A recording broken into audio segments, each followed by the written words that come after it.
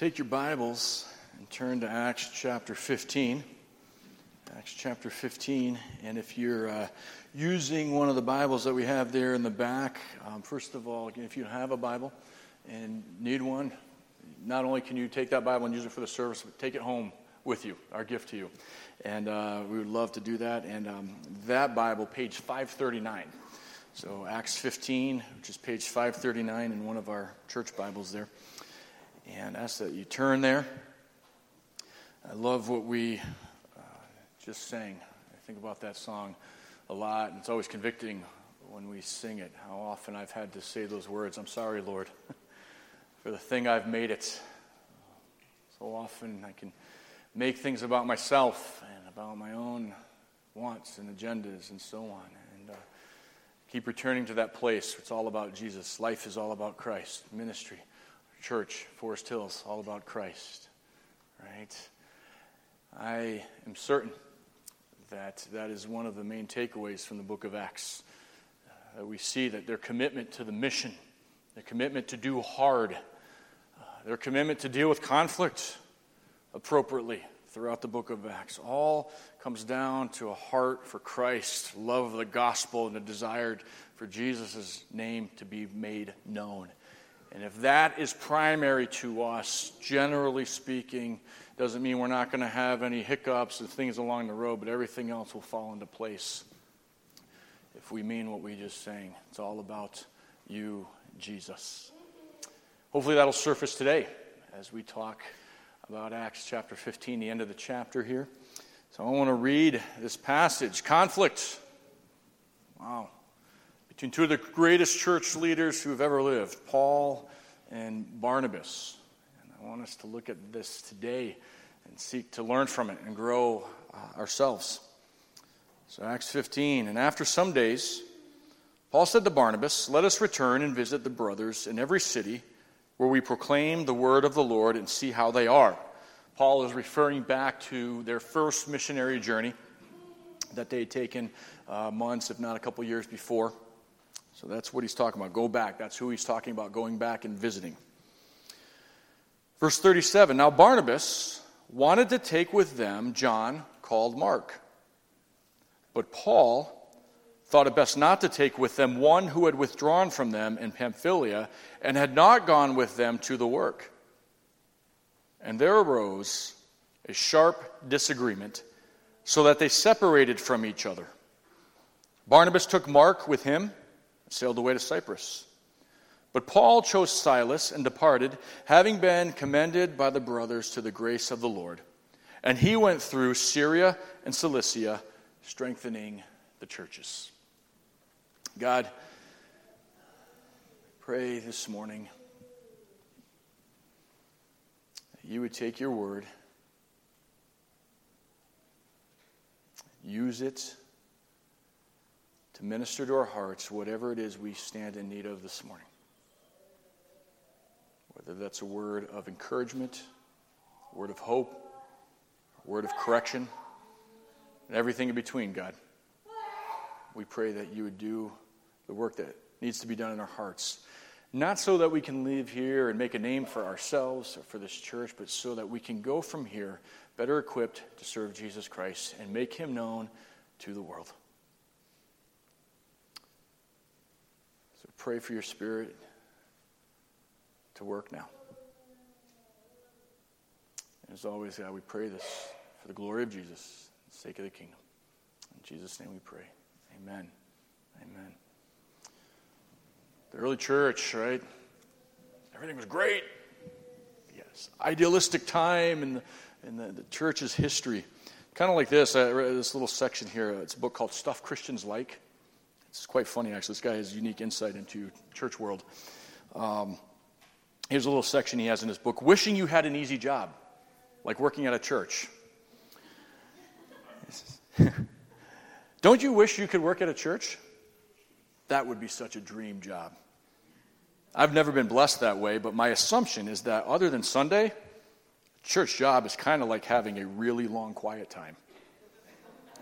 You probably get to read the Bible all day and take long breaks in your prayer closet and spend 8 hours a day growing in your own spiritual life. I'm sure the phone rings sometimes, like when someone needs a casserole of hope during a difficult time, or a youth group van breaks down. But for the most part, I imagine the average day is filled with a lot of me time. And God is your boss. How cool is that? There's no politics or infighting or gossip like at the average corporate job. It's just a collection of people, a family, really, living out the gifts of God that God has given them, loving on each other. Everyone is all on the same page, pouring out to each other the love that God is pouring into them. Don't you want to just hug this book right now, just thinking about all of that? I bet there's always an acoustic guitar being played somewhere in the office. Should we even call where people work at a church an office? Let's call it a happy, holy spot instead. And when you go to make copies on the printer, you'll hear that acoustic guitar and probably join an impromptu sing-along right there in the mailroom and make up a song. Right? It happens, Rebecca, right? All the time. Is it really even a full-time job? Seriously, other than maybe a few hours on a Sunday morning, what else are you doing? Praying? Worshiping? Holding car washes to raise money for mission trips? I mean, what's that take? Like 4 hours tops? How do you spend the rest of the week? Being loved on, I bet. See, there it is again. It's the kind of thing that's constantly happening if you work at a church. But good luck trying to say that at a real job. If tomorrow in one of my meetings at work I said, I really need to love on these third quarter budget estimates, I would get immediately laughed on by my coworkers. But not if you work at a church. They support each other. Plus, they've got an entire congregation full of people that love them unconditionally. Imagine having hundreds of people that are fans of what you do and how you do it. People that are going to wholeheartedly accept what you do and never write mean emails, no matter if they disagree with your decisions. Me? I read negative opinions from our customers all the time. People that work at churches? No. They're opening thank you notes and sunshine emails and gift baskets with delicious cheeses and spiced meats all day long. Someday, if they ever sunset my job, a fun-sounding euphemism we're actually using now to replace the word eliminate, maybe I'll get a church job and get to live the sweet life. Right? This is the early church, right? This is our perspective. It's great. You had Paul and Barnabas. Peter occasionally shows up. Signs and wonders. Like, it can get any better than that. The perfect church. Acoustic guitars, rainbows, and unicorns all day long. Man, I wish we lived in the early church. Guess what? Acts 15. Paul and Barnabas. Conflict. Not all rainbows and unicorns. I'm not sure they had acoustic guitars. Taylor was probably around then, but harps maybe, whatever they had. No, they stopped playing in Acts 15. The record scratch. Everything stops. Conflict, disputes between two of the best that have ever been in the church's history. I want to open up some details and thoughts from this conflict and see what we can learn from Paul and Barnabas and how they handled it. The whole thing starts off innocently enough, right? Paul and Barnabas desire to check in on the churches from their first missionary journey, right? Already alluded to this. I think right from the get-go here, there is something to take from this suggestion that Paul had to Barnabas and their desire to do this. So before we get into the nuts and bolts of the conflict, this started really great. Let's return and visit the churches we've previously been to. It speaks to the ongoing nature of discipleship and ministry. Evangelism, discipleship, generally is not a one-and-done type of thing. It requires intentionality. It requires ongoing relationships. It requires investment. I like that. Paul and Barnabas, this is a challenge to us. They weren't going to let these new believers, these young churches, just fend for themselves. They had genuine care. So right away, I think there is something here to apply from this sentiment from Paul, that we need to care about people at that level. Jesus said, make disciples. That includes more than just showing up once a week and worshiping in a room together. Right? Long-term commitment. That's why at our base camp meetings in the summer, before we launch into base camp, we tell the staff and the counselors, we tell them, listen, this isn't just about this week. Much more than that. This week is about them hearing truth, and it's about having fun together and building a relationship. But the desire is that that kid now has another connection with an adult in the church that will have long-term benefits and bear fruit in the years to come. Relationships, ongoing investments, to keep caring about each other, to pour into one another. Jesus said, make disciples. One of the clearest commands he gave. Who are you discipling? Who are you building into long term? That's why we're asking for people to work in children's ministry, to love on these kids, build into them long term. We can take that away from the opening salvo here in this passage. Paul cares deeply about maintaining relationship and discipling. Look at some of the passages later on that Paul wrote. This is from 1 Thessalonians. Paul is writing, the context of this is after they had been, Paul and Silas had to flee Thessalonica because of the persecution there. And they were scared. They were worried about this group of young believers in the church. And this is what Paul writes in 1 Thessalonians. But since we were torn away from you, brothers, for a short time, in person, not in heart, we endeavored the more eagerly and with great desire to see you face to face, because we wanted to come to you. I, Paul, again and again, but Satan hindered us. For what is our hope or joy or crown of boasting before our Lord Jesus at his coming? Is it not you? For you are our glory and joy. Therefore, when we could bear it no longer, we were willing to be left behind at Athens alone, and we sent Timothy, our brother, and God's co-worker in the gospel of Christ, to establish and exhort you in your faith. Later on, a couple verses later, for now we live. This is after Paul got the report back from Timothy. He said, we got the report back from Timothy that you are still strong in your faith. For now we live if you are standing fast in the word. For what thanksgiving can we return to God for you? For all the joy that we feel for your sake before our God. Do you see Paul's heart there for relationship and discipleship? He's concerned for you. And when he hears back that they are still growing in their faith, he says, now I really live. My greatest joy in life is knowing that the people I've poured my life into are going on and living for God. That's the heart of discipleship. That's the heart that Paul and Barnabas exhibit here when they say, let's go back. Yes, it's going to cost money. Yes, it's going to be hard. Yes, it's a long and arduous journey. But let's go back and continue to build into the lives of these people. That's the heart of discipleship. So there's a good challenge here at the beginning. Right? I'm so thankful for people that, in my own life, who've made long-term investment in me. Every time I go back to Cedarville, we try to see Jim Cato, the music team director there. And we will have some small talk a little bit, but Jim always eventually looks you in the eye and starts asking hard questions. This is after years and years and years. Love that. Jeff was that to me. Over the period of years, built in long-term relationships, long-term friendships. We still call each other. I still call him. He calls me. To have that long-term. Love that. We need to be that to one another, building into one another.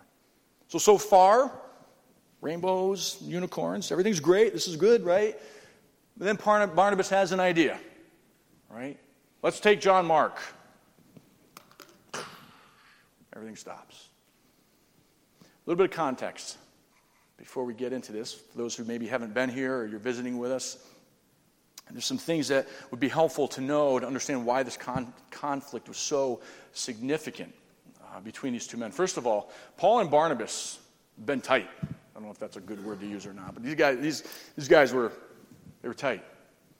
A strong brotherhood, a strong relationship. If you remember way back in Acts chapter 9, after Paul came to Christ, Paul, who had been Saul, who hated the church, persecuted believers, right? This was Saul. He was present, approving of the first martyr, Stephen, of his death, because he hated Christianity. And God miraculously saves Saul and changes his name and he becomes Paul. And when Paul starts coming back around Jerusalem, as you can appreciate, the leaders of the Jerusalem church and others are going, don't bring that. No, we know who that is. No, that's Saul. He kills us. He doesn't like us. And it was Barnabas. Barnabas was the guy who went to bat for Paul and said, no, I speak on his behalf. The brother, he's a brother now. He's different. He's changed, right? In Acts 11, After Barnabas goes to Antioch and the church there grows and Barnabas is like, oh man, I need some help. What does he do? He goes to Tarsus to look for Paul to bring him back, to partner with him in ministry because of his great respect and love for Paul, and they minister together in Antioch. These guys have a long history. I immediately thought, as I was reading about their relationship, I thought about Jeff and I and just the long-term respect and relationship and friendship that we had. Jeff and I aren't at the level ministry-wise of Paul and Barnabas. I'm not saying that, but that relationship and working together, and for that to be torn apart in conflict would be heart-wrenching, right? So these guys shared that history. It was a significant parting.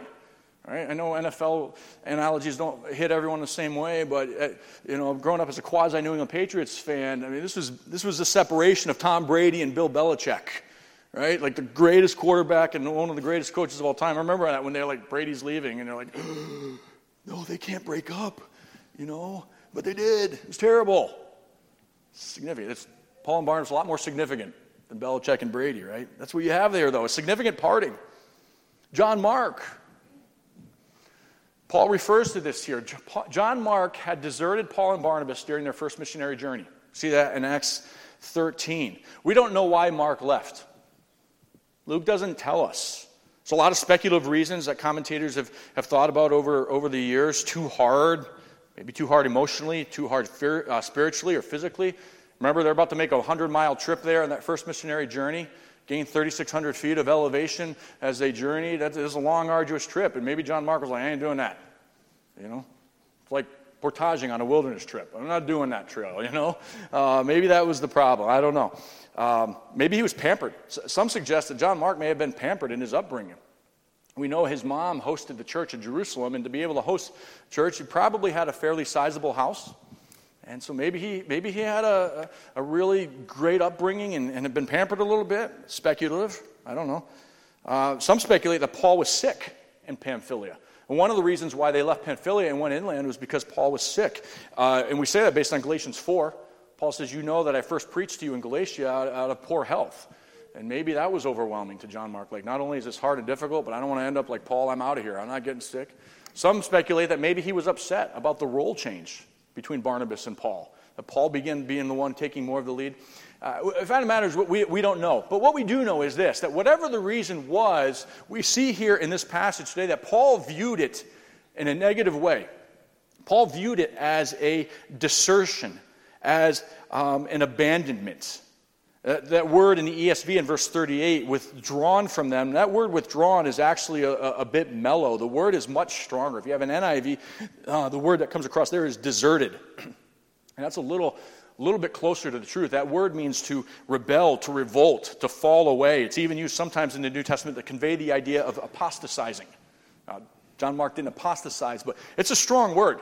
Paul's like, no, he quit. He quit. He ain't coming with us. No way. No way.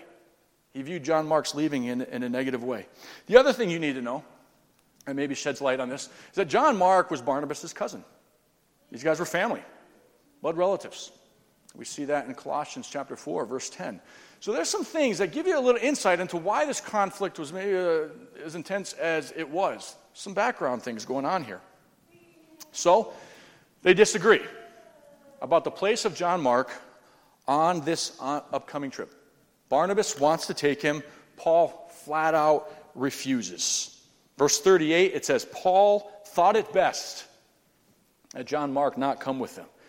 Seems to imply that Paul does not see John Mark as being dependable or capable of handling the rigorous trip and the ministry demands that lay before them. So there's this conflict. By the way, this is not the first time we've seen conflict in the book of Acts. Right? If you go back to Acts chapter 6, there was the complaint over how the widows were being handled. Some conflict there. Acts 15, where we were the past couple of weeks, the Jews and Gentiles. Conflict there. So this is about the third significant conflict in the book of Acts. I point that out simply to say this. Each of these times, we see the church, the people, work things out in a God-honoring way that allows ministry to continue. I want to suggest to you we're going to see that again here between Paul and Barnabas. Darrell Bach in his commentary calls this disagreement between Paul and Barnabas an embarrassing detail. It's not a pleasant part of the story. Again, the unicorns and rainbows and acoustic music in the back, that's gone. It's kind of ugly.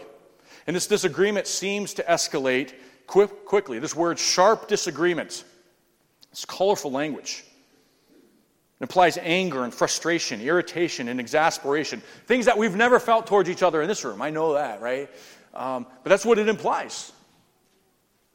Sharp difference of opinion, strong emotional involvement. Again, this isn't the first time Paul and Barnabas have disagreed. Reading Galatians 2, the whole conflict between Paul and Peter, Barnabas kind of was on the side of Peter in that. And Paul was calling out Peter, but in calling out Peter, he was calling out the side that Barnabas had chosen as well. So this isn't the first time these guys have had disagreement. What this demonstrates to us,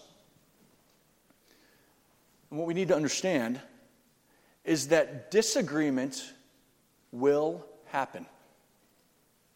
Disagreement is part of the deal when a bunch of sinners like us work together, worship together, minister together. If it can happen to the best of us, Paul and Barnabas, it certainly can happen here, and it does happen. It's part of the deal. I heard someone say one time, I don't want to be part of a church where there's disagreements. Like, well, let me know when you find that one. And when you do, don't go to it, right? It's part of the deal. The issue isn't whether or not there's going to be disagreement. The issue is what we do with it when it happens. Right? Paul and Barnabas disagree sharply. G. Campbell Morgan, in his commentary on the book of Acts, writes this: I am greatly comforted when I read of this disagreement between Paul and Barnabas. If I had never read that Paul and Barnabas had a contention, I should have been afraid. R. Kent Hughes follows up that quote by saying this: Paul and Barnabas were men, not angels. People together in proximity, we're going to have disagreements. So the issue isn't whether or not there will be disagreements. It's what we do with them when they come. It's what we do with them when they come. So let's look at what Paul and Barnabas did. Paul and Barnabas decided to separate from each other and embark on two separate trips. All right, immediately our mind goes to this. Who was right? Who was right? Who won? Who is the winner here? Doesn't matter. In fact, there's no blame assigned, is there? Luke is not concerned with who is right or who won this argument. F.F. Bruce writes, it is idle for the reader to try to apportion blame. So again, Luke's not concerned with who's right or wrong. I wonder if maybe this is because Luke would rather have us focus on the outcome of this and how God worked through it. So what did they do? I'd suggest to you this. First and foremost, Paul and Barnabas, they compromise. They compromise. Think about how this plays out. Barnabas takes John Mark on a less strenuous trip back to his home island. Cyprus is where Barnabas was from. A place where John Mark had been before. Maybe this is so Barnabas can bring him along a little bit slower and a little bit easier. Paul takes Silas and goes on the more challenging, rugged, overland route. They sailed the first time. This time Paul goes north through Syria, through Damascus, and west over land. In fact, they go through a passage called the Cilician Gates, which enable him to go through Tarsus on his way west. It seems to me that this speaks to a degree of intentionality and coordination between these two men. They split the trip up, and it seems to be intentional to me that Barnabas takes John Mark back to a place where he'd been before, I believe with the intent of bringing him along slowly and helping disciple him. And Paul takes the harder route. I think they did this intentionally. I think this was part of their plan, part of their compromise. Okay, we have this disagreement. You go this way. I will go that way. I want to suggest to you this too, that they did this without bitterness or competition. Now you're looking at it going, that's not here. It doesn't say without bitterness or competition. Where are you getting that from? I'd suggest to you, there's no grudge. We know that they didn't leave the Antioch church, that they didn't break fellowship with each other or the sending church. We see that in Acts chapter 18, another place. They continue to come back. Paul continues to come back to Antioch church as his base of operations to whom he was accountable. I also say this because of the words that we read later on in Paul's writings. Look at this. This is 2 Timothy 4:11. This is years later. Paul writes this, Luke alone is with me. This is during Paul's imprisonment. Get Mark. Even though he was the jerk who split us up way back years ago. No. Get Mark and bring him with you, for he is very useful to me in ministry.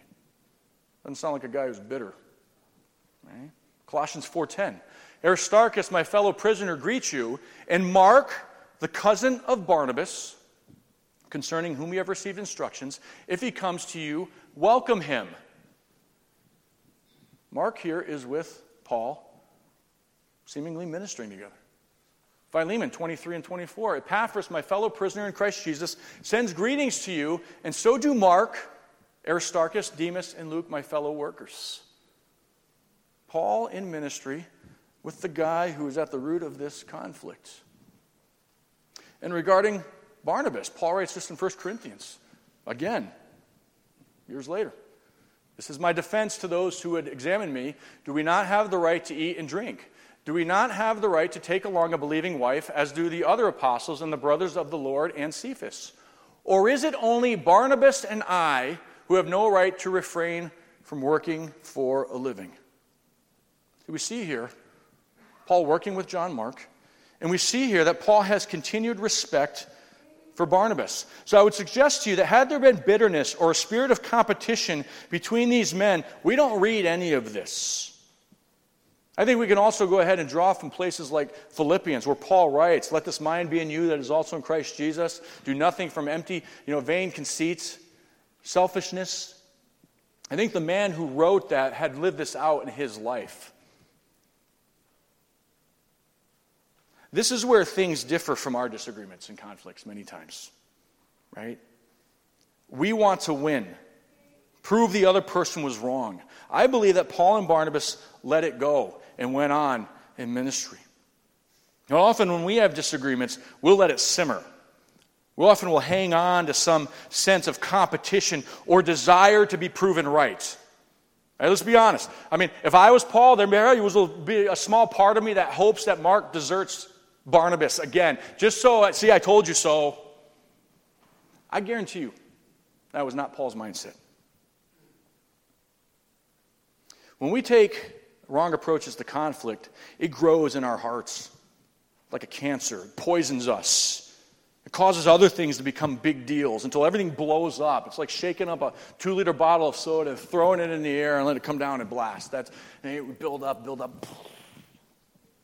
This passage is not prescriptive for what we should do as an automatic response when we disagree. Do not read this passage and go, oh, I had a disagreement with Jake. I'm walking away from him. I'm not going to talk to him anymore. I don't like him anymore. Right? That's what we do. That's not what's going on here. And I think if you read that into this passage, you ignore everything that was written beyond this about the relationship and ongoing work that these men did together. And you read something into here that's not here. The overwhelming force of the New Testament, the one another's, tell us otherwise, to bear with one another. Again, even all Paul's own writings. Right? I believe that these men dealt with this conflict in a godly, Christ-honoring way that allowed gospel ministry to go on powerfully. The testimony, the record bears that out. A couple quotes here. This is John Stott. He writes, this conflict, this example of God's providence, may not be used as an excuse for Christian quarreling. Ajit Fernando writes, God is bigger than our problems, and he wills for his children to live in unity. Thus, we can hope for a resolution whenever there is a problem. That we may be unable to resolve it because of stubbornness, error, or ignorance on the part of one or both sides of the conflict. Paul and Barnabas ultimately make the decision to go different directions for this next trip. So this conflict demonstrates that sometimes we disagree on how something should be done, so we should be able to work through that and go work maybe in different areas, but still have a spirit of unity and peace that permeates our disagreement. Paul and Barnabas worked out a solution that advanced the gospel. They continue to have a longer relationship beyond the disagreement here. Their relationship, Paul, Barnabas, and John Mark, does not end in Acts 15 with bitterness and disagreement. If this disagreement had been characterized by the things that often characterize our disagreements today, then the end of the story may well have been written differently. Paul and Barnabas stop talking. They compete. It maybe causes a rift in the Antioch church. John Mark doesn't go on to write a gospel and doesn't contribute to Paul's mission and ministry later on. Right? Let me give you a personal example of this that I think illustrates it really well. You've heard me talk about my childhood church I grew up in, how close we were in that church and what it meant to me. And as you know, when I got in, going into ninth grade, my family left that church. The way that unfolded, though, was this way. There was some disagreement between my dad and some of the other people who were helping lead that youth ministry there. And the decision that was made was not to leave that church. The decision that was made is that my dad would step down from leading the youth ministry and would step into another area of ministry, and we'd continue to stay there and minister together. I think had it ended there, that's this. It's Paul and Barnabas. That's not what happened. Decision had been made, but then the pastor shows up. And I remember it so clearly because I was eavesdropping out my window, listening to the conversation between my dad and the pastor on the front porch. And something was said, and there was a response, and there was an elevated response, and it continued to increase, and finally blow up to the point where the way that conversation ended is we will not be coming back to this church or set foot in there ever again. That is where it went differently. How Paul and Barnabas handled it here. You see the difference? The one way would have been the God-honoring way to do it. But in the heat of the moment, when emotions were running high and things started to be said, and there was no attempt after the fact to come back by either side to resolve the situation. And there was pain that resulted from that. And there was harm to the ministry. And there was harm to my family and our ability to minister, because I think some of the bitterness that was there. And it took a long time to heal from that. I think that's the difference. Paul and Barnabas did not allow this to create long-term issues and bitterness and conflict and problems between them. And they certainly didn't allow it to hinder gospel ministry.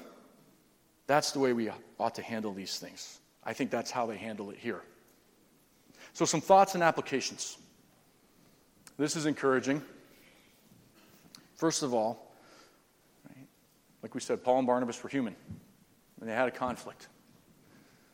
Ultimately, we see that this dispute does not hinder God from working and accomplishing his purposes. Part of that is, I think, that they handled it the right way, but the other part of that is that God is greater than us, and he's able to use us in spite of ourselves sometimes, right? God does this. Genesis 50, we introduced way back the words of Joseph in Genesis 50, right? What you intended for evil, God intended for good. God's able to take messes and bring things out of it for his glory. Romans 8:37, you've heard me say this before. Paul writes, we are more than conquerors. What does that even mean? How can I more than conquer you? I beat you. What do I more than conquer? I think part of what is implied in that verse is to be more than a conqueror means that God is able to take Satan's attempts to kill and destroy and to steal and take them and turn them around and use them to hit Satan over the head with.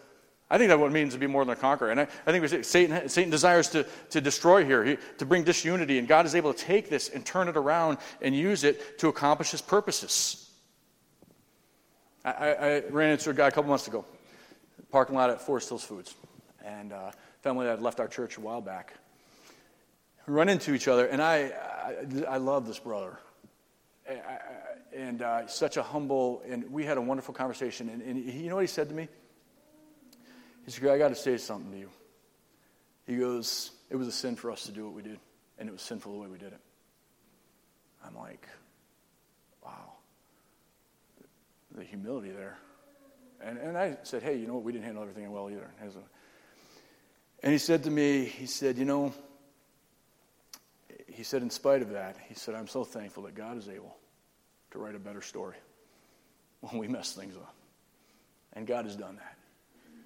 I mean, God can do this. We see that here.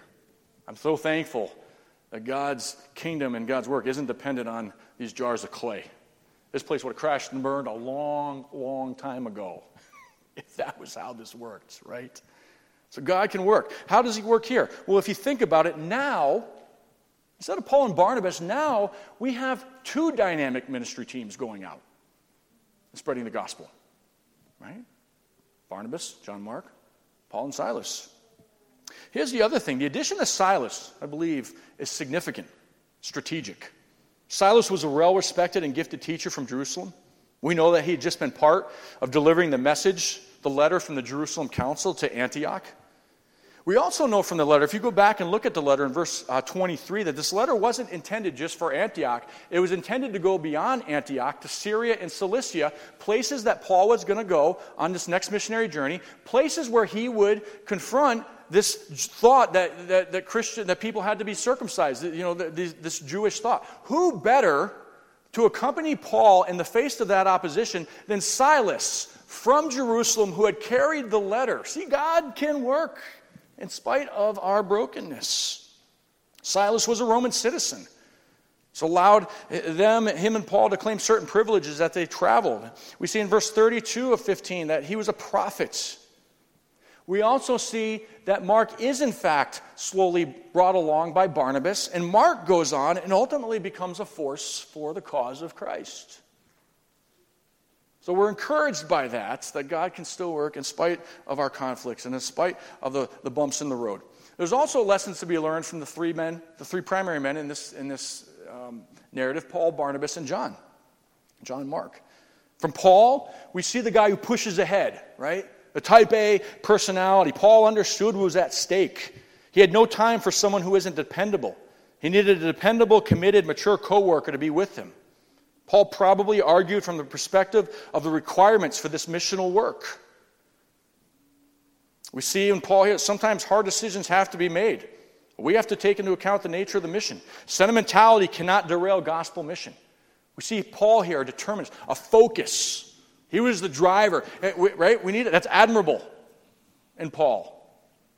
Paul was right in that. And Barnabas, we learn as well, right? Barnabas was the patient encourager. His name, chapter 4, verse 36, meant son of encouragement. We already talked about how he advocated for Paul, how he was sent to Antioch in chapter 11. He was patient. He was a teacher. Barnabas probably argued from more of the pastoral perspective. Hey, let's give John Mark a second chance. We can learn from that too, can we not? Sometimes we write people off after they've made a mistake, after they haven't handled a situation well. We're done with them. We don't give people room to learn and grow. I tell you what, Jeff and I wouldn't have been here as long as we had been here if this church hadn't been patient with us and given us space to learn and grow as young 21, 23-year-old guys just starting out in ministry. We need to learn that from John Mark, to not just write people off. Well, they did this one time. I don't think they can minister anymore. I can't. Really? Barnabas would have a word for you. Look at people with eyes of hope as Barnabas did. Barnabas saw potential. And then minister that hope and encouragement to people who may not make the cut in our fast-paced, rank-everything world. Grace enables people to start again, even people who have messed up like John Mark did. Adam Clarke was a great Irish theologian in the 1800s. He wrote an 8-volume commentary on the Bible. Charles Spurgeon called him the Prince of Commentators. Pretty high praise coming from a man like Charles Spurgeon. The story is told of Adam Clarke's growing up years. And one time a distinguished visitor came to his school. And Adam Clarke's teacher singled him out, pointed at him and said, "That is the stupidest boy in the school." Before he left, this visitor came up to Adam Clarke and said, "Never mind that, my boy. You may be a great scholar someday. Don't be discouraged, but try hard and keep on trying." He did. And Charles Spurgeon goes, one of the greatest commentators who've ever lived.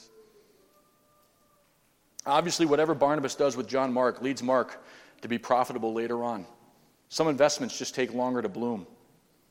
The validity of Barnabas' confidence is shown later on in Paul's words about Mark. And lastly, in regard to John Mark, be willing to grow. Be willing to grow from your experiences. In 1 Peter 5:13, the way Peter writes things, it seems like Mark became a close co-worker of Peter's in Jerusalem.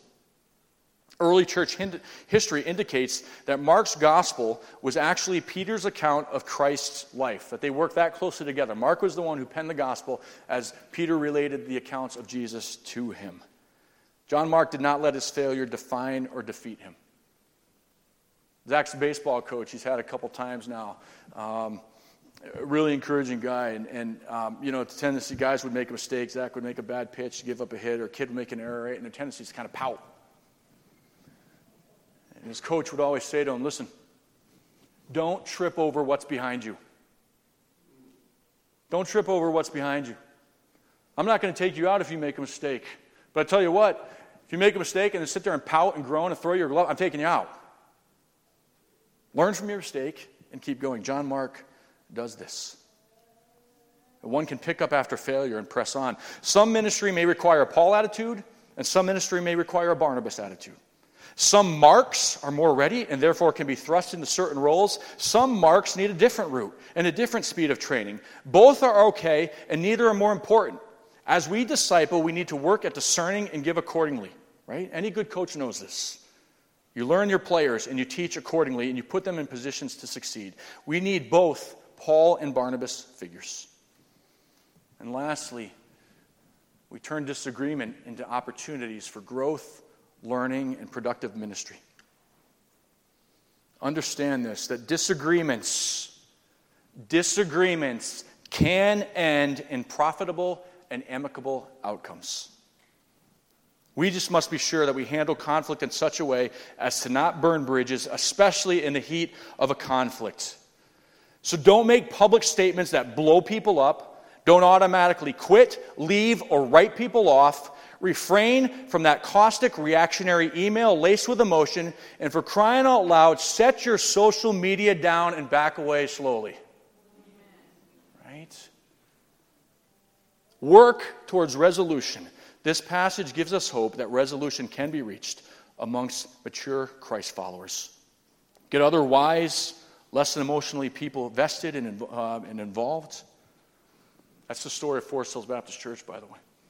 When this church was at the heart of its conflict 25, 30 years ago, wise people leading the church at the time asked area pastors, hey, tell us what's wrong. Tell us what we need to do so we can fix this. You are sitting here today because they were willing to do that and have people speak truth into their lives and take conflict and turn it into something positive. I'm going to ask our worship team to come back up and lead us in one last song. The guy Kathy dated before she married me. I'm going to talk about this. His name was Aaron Armour. Kathy and him broke up our senior year at Cedarville. Kathy and I started dating. After Kathy and I started dating, I think after we were engaged, guess what? I was a groomsman at Aaron Armour's wedding with Kathy there in attendance with me. You know why that happened? Because Aaron, first of all, in the course of the relationship, honored and respected the girl he was dating in such a way that didn't make that weird. But secondly, he conducted himself in that breakup in such a way that allowed for there to be a really good, strong friendship and ongoing relationship after the fact. They wrote a really cool story by the way they handled that conflict. Let's do the same when we have disagreement and conflict, that we handle it in such a way that we can continue to walk the halls of this place, be on each other's side as cheerleaders and co-ministers of the gospel together, making Jesus the main thing because we've learned how to handle conflict the way Paul and Barnabas did here in Acts 15.